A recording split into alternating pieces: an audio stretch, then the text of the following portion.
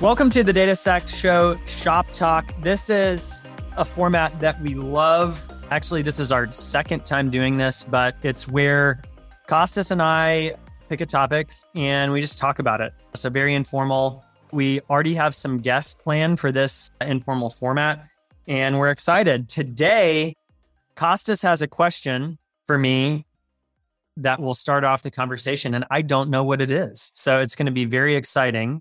Kostas, what's... Yeah, actually, I have two questions. Okay. The first one is, why do we call this a shop talk? I think I'm missing some semantics because I'm an immigrant or something.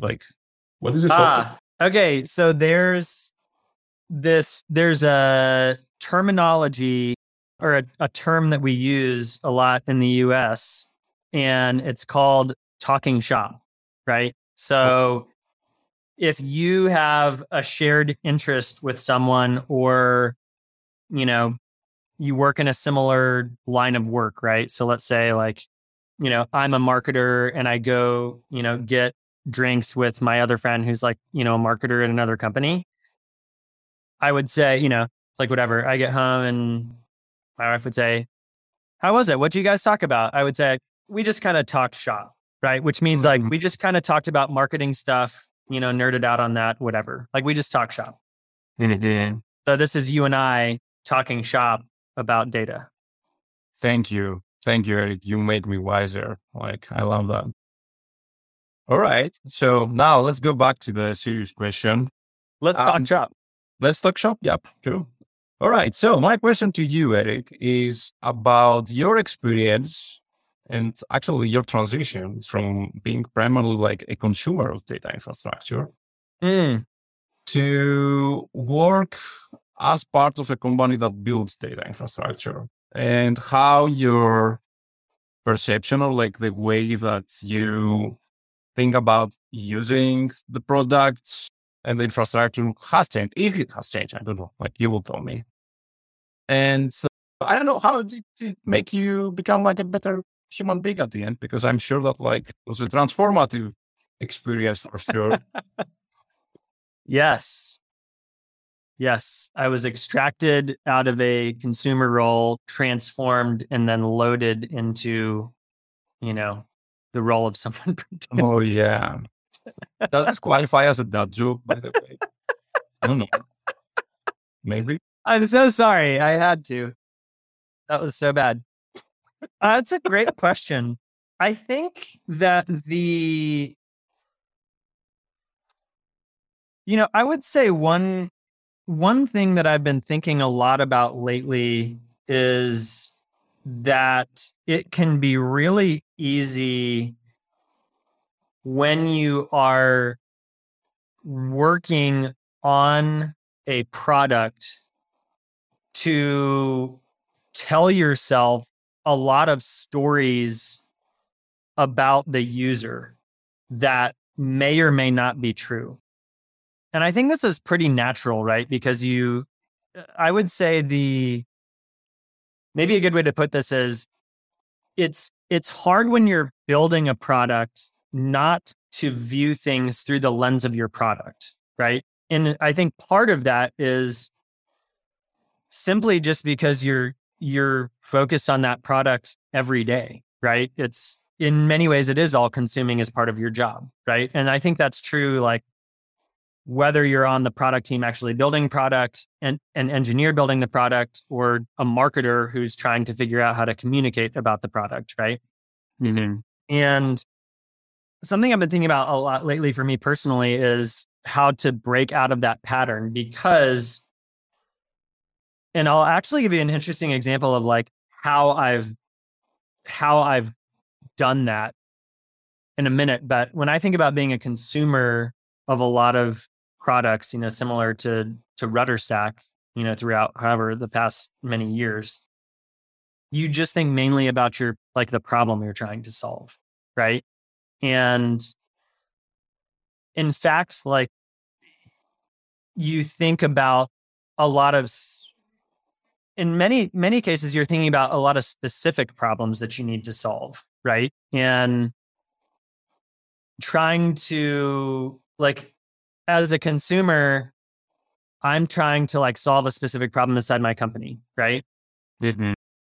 And so I may not like, I'm not thinking about the grand vision of like whatever this product's mission is, right? I'm thinking about how to like make my job easier or deliver this project or whatever, right?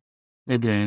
And yeah, so I don't know. I would say that's been a really big difference, right? Is like actually, you'd like to think, okay, well, like I'm a consumer of these products, and so I can go into this product company and have a really objective view. Mm-hmm. And when it's all consuming, it's really hard to have an objective view. And so one thing I've tried to do lately is listen to a lot of calls, either with sales prospects or with actual customers, because we record a lot of the like sales and customer success calls. And I've tried to like put myself in their shoes and like go through the decision making process and see, would I make the same decision as them, right? Mm-hmm. Like, to buy RudderStack or not to buy RudderStack, or to do this or to do that. So I don't know. That was what came to mind first, but probably because I've been thinking a lot about it. Yeah. How easy is to do that though? Like to stop being so consumed by this, I'd say that like first perspective kind of view that you get because you are part of the product, you are part of the organization, you are part of the vision, mission, whatever. Like it's not that easy to detach yourself and just observe, right? It's Yep. like similar to like how you're trying like to do, like observe yourself and your behavior at the end, right? Right. So how easy is at the end like to do that and get like in the shoes of like the customer? That's really hard. I mean, it's really hard, I think, also because you're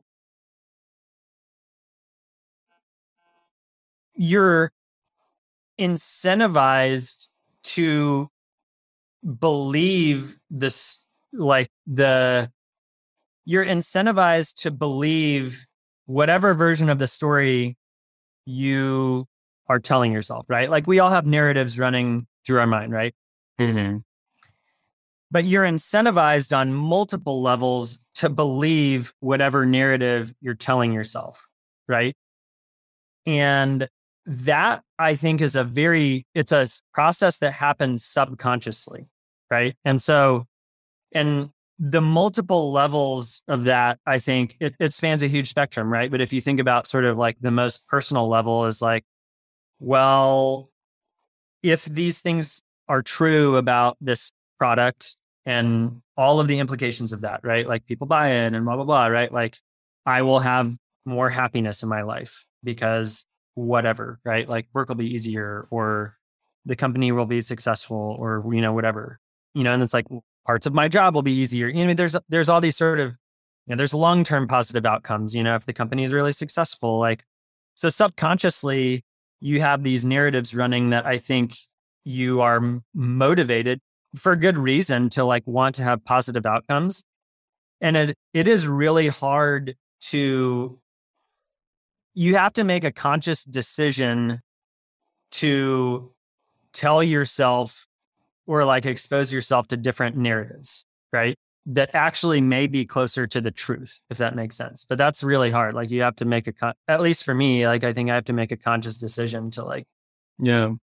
I think there are like two levels of difficulty there. One is, okay, how you can switch your perspective from your own like to whoever you have in front of you. Well, let's say you can you can train yourself to do that, right? It's probably not easy. Maybe it's a little bit easier like for salespeople probably because it's part of the job description in a way. But then you have another level of difficulty there, which is identifying like from all these narratives, which one is the right one, right? Or like the closer to reality, right? Or how they contribute to forming reality, because probably reality is not like just one narrative. It's like all these narratives like mixed together, right? Or something like that. So how do you do that? Like, I mean, customers can be wrong, right? Like, it doesn't Yeah. mean that's there's some kind of like oracle that always writes in whatever they say, or they know what they need, or they know what's like they're trying to do, right? So how and especially like from the perspective of someone who's like in product marketing right now, where you try like to conceptual position like a product in the company to a market, right? Yeah. How do you choose? Like, how do you, I mean, okay, don't reveal all the secrets, of course, but, but how you can learn to at least short, let's say, all these different narratives at the end and like focus to the more important ones. Yeah. Well, I can tell you how I am trying to do that. There's a concept that I have a mentor who's has so many like really helpful mental models, but one time he explained to me this concept of ground truth. And it's this military analogy where it's like, okay, well, you have a general that's like really far from the battlefield and they're getting reports. And so they have a lot of intelligence, but they're like actually troops on the ground on the front lines. And there's always a delta between like the summary that the general gets and like what's really happening on the ground. Right. And even if the like coordinates on the map are technically the same, like the ground truth can really change the practical reality of something that needs to get done. Right. And like one example he used that was great was like, well, it should only take you this long to get from like point A to point B, right? That it's raining or whatever, right? Yeah. And so like it's muddy or, moving equipment's more difficult or, stuff's breaking, right? And so it's like, well, yeah, I mean, the ground truth is just very different from like, from what's just on the map. And so one thing that I've been thinking a lot about is like how to go collect ground truth. And that is talking with customers or listening to customers is a really good way to do that, even if they're wrong. But that I would say is actually like, I don't know, that's tricky. This is going to be like, I might disagree with this statement in the future, but since we're talking shop, I'm going to make it. I think like from a product marketing perspective, even if the customer's wrong, hearing the way that they communicate about things can help reveal like the way that they view a problem. And I think from a product marketing perspective, that is really, really important, right? I think even if the customer's wrong about something, you can still like get a lot of insight into what the way that they view a problem. Now, there are a ton of product implications for that. Then that is a very difficult challenge. That's one. I think the other thing is, and this is a interesting, like from the standpoint of the scale of a company. And this is actually going to come full circle. This is so great.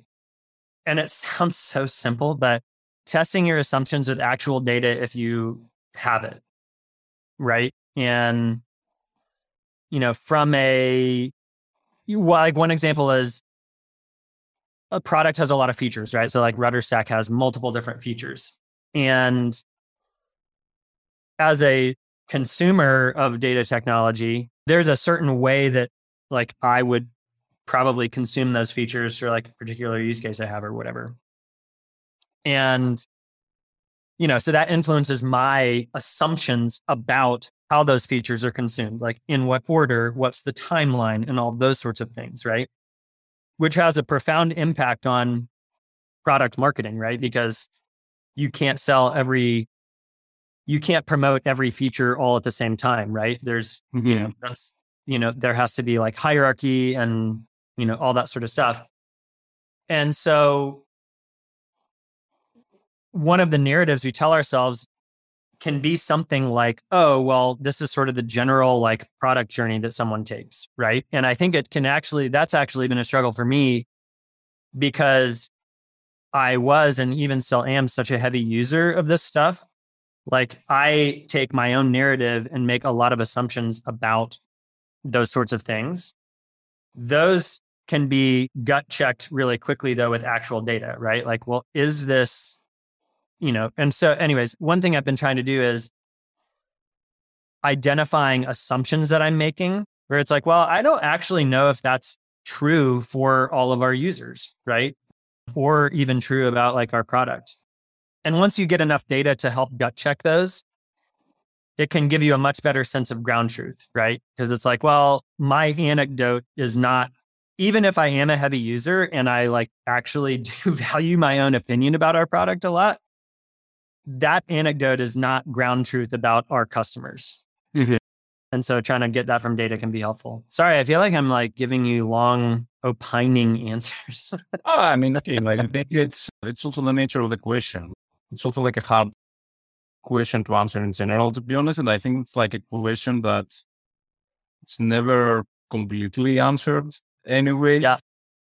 And I think it's like a question that everyone can relate with. Like, okay, I mean, especially like in startups, because no matter like what you are doing, like even if you are just like writing backend codes, like you somehow you will get exposed to the customer, the user, and the Yep. markets out there. So yeah, it's important. It's hard.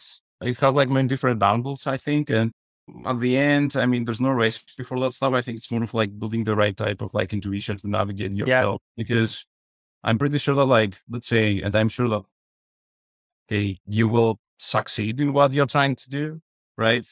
If after your success, like with Rudderstack, we take like Eric and put him like in another company that's like slightly different, right? Like with a slightly different persona in front of you and all these things, like you will have to go through the same process at the end. It's just that like you will be able to navigate the process much more efficiently and end up to the results that you need much faster and with less stress and less, how to say that, less, you will not worry that much about the outcome. You will be much more confident, right? About like whatever happens. And I think that's like what experience is at the end and like what it means, like what seniority is at the end. So there are things out there that you just have to go through and you will keep going through like in the rest of your life. It's just that like you can navigate the process like in a much better way because you've done that Yeah. before. Well, that was very flattering and encouraging. And I agree. I think, yeah, there's certain things that I wish I started doing earlier. But I'm going to turn the question on you actually, because you were like, you've experienced this dynamic before, but, in an early stage startup, like you did everything, right? Like you probably like wrote code, you did marketing, and you were also a founder. Mm-hmm. And so what I'm interested in is what was that experience like of trying to not view everything through the lens of, the product and sort of whatever related narratives were going on in your subconscious? And was that exacerbated by being a founder? Yeah, I think when you're a founder, it's a little bit different because you have to assume and balance, let's say, the narratives of like many different types of stakeholders, right? It's like you have the customer, obviously, that you care a lot, like, because that's what you're there, like you're getting something for someone to buy. Like, Yep. if they don't buy, you failed. So, of course, you have that, but you have your investors. Yep. I mean, okay, let's say the investors deeply care about the problem that you are solving, but I'm pretty sure they care more about other things. And you are part of like a portfolio and Yeah. that whatever partners you have, right? Then you have your boards. Then you have something like super, super important, which is your employees, right? Yep. All these stakeholders, like you need to get into their shoes if you want, like, because you need to keep all of these people happy at the end. Like you have to deliver to all of them. Like when you're a founder, you don't have all to deliver like to your customer. We keep saying that like the customer is like, well, we do like all that stuff, blah, blah, blah, like whatever. Yeah, sure. But there are more than that. And anyone who has tried ever like to hire, they understand like what it means to build Yep. a company, even if you have like the customer problem solved, right? So it's when you're a founder, I think it's like a little bit more complicated early on at Oh least. yeah. Until you can start getting like delegate and making like, because when you start getting, let's say, executives in the team, like the executives will focus like on one aspect, right? Like when you get like your VP of Eng, yeah, like the VP of Eng is doing like to care primarily about hiring good engineers and maintaining like a good culture in engineering so they can produce the work that you need, right? Yep. They will keep saying that all they care about is the customer, but that it's like, let's say, byproduct of making sure that they're taking care of like the engineering culture and all these things. But at the beginning, at least, like as a founder, you have like this, let's say, extra difficulty of having, especially if you're like a first time founder, to get into the shoes of all these different stakeholders. We have like a Yep. very, very different like understanding of the world, different like risk profiles, different problems, different everything, right? So I think that's what like makes the founder role so interesting. Yep. It's exactly because like you are not selling to, like you are selling to everyone, including Yeah. yourself, because you have to convince yourself to keep going. Totally. Totally. No, I mean, yeah, I can totally see that. And I think, yeah, the number of like subplots, if we extend the narrative analogy, the number of subplots that you have to manage is significant. Yeah. And the consequences are really high on almost all of them. Yeah. Okay, I didn't answer your question though. I just like changed like a little bit like the scope of the question, but let me give an answer also. Like, I don't think that, again, you ever answer this question. Like, it's not like you ever come up with a playbook that you can just hand it to someone and that someone person will just follow the handbook and that's it. Yeah. Like, it doesn't work like that. That's Yep. why it is important to, that's what, when you really understand how important like relationships are, and when you manage people, like how important your role as a manager is, because big part of like being a manager is like to help people to create the intuition that you already have and you can navigate these problems by understanding at the same time that like they have to go through it. It's not like there's no shortcuts, right? Yep. There's like, they have to do it. They have to go out there and still uncomfortable, like, because they don't understand why the customer is doing what is doing, right? Yep. So yeah, it's like some of these things that like at the end, it's all about experience. Yep. Like doing it again and again and again and again until it changes you in like some fundamental way that you just do things differently, you know? Yeah. Yeah. I agree. One thing, actually, I'll return to, I just thought of maybe a better way to explain something I mentioned earlier, but one other thing that's interesting, you know how I talked about like the customers thinking about a specific problem that they need to solve, right? And I mean, I think that would apply both to like a customer with like a small, say like a small scope problem with a shorter timeline or something, but also to a company that has a vision of like, okay, well, by the end of the next, 3 quarters, I need to build and deliver some sort of internal use case of this data infrastructure, right? So it's like a 9 to 12 month timeline. And so the product, that I'm working on is part of that, right? So small scope, short timeline, large scope, longer timeline. One thing that is so interesting and fun, but also very challenging that I've thought a lot about, sort of transitioning from a, data infrastructure consumer to producer. I don't know. I mean, you've been loaded already, so you don't have to worry. There's no reverse ETL here. Transformed as this isn't reverse ETL.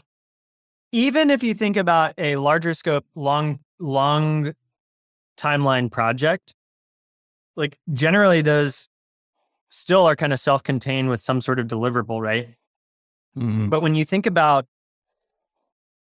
building a product company, and then specifically for me, thinking about the way to communicate about that product, you have to balance the near-term need to drive clarity on problem solving that is of immediate concern to the customer with building towards like where the market is going, which inherently like requires you to look forward, right? I mean, and there's like that in and of itself is a very complex thing, right? Like, how do you build towards the future? There's part like, market trends and some sort of data, like anecdotes from what you're seeing from your own customers, intuition, a lot of times of the founder or, the sort of like visionary people on the team who are making, decisions based on intuition about where things are going, right? Because the future is unknown. And that I would say is that is like such an interesting dynamic, right? To sort of switch over from like a sort of self-contained, or like scope confined usage of a product to trying to think about like, okay, well, we're solving problems now, but the company will have to continue to solve problems in the future. And the market's changing, the technology's changing, all that sort of stuff. That's another thing that's been really interesting. Yeah, I think we have to stop doing the soap talking, like, right? Is this the right way to say that? Because Brooks has signaled us that. I have a feeling that we'll be discussing more about that. Yeah. What a good question. And you know me, I'm always good with questions. That's right. Like as part of Inquisition or something, I think. Like yeah. An interrogator. Yeah. I think that's what I'm going to do after I retire. Like I'll be be an interrogator. Yeah. That would be nice. That would be interesting. Thank you, Eddie. Yes. You're welcome. Retirement plan delivered to you on the Data Stack Show. Shop Talk. Kostas, great question. Thank you for joining us. We will do many, many more of these, and we will catch you on the next one.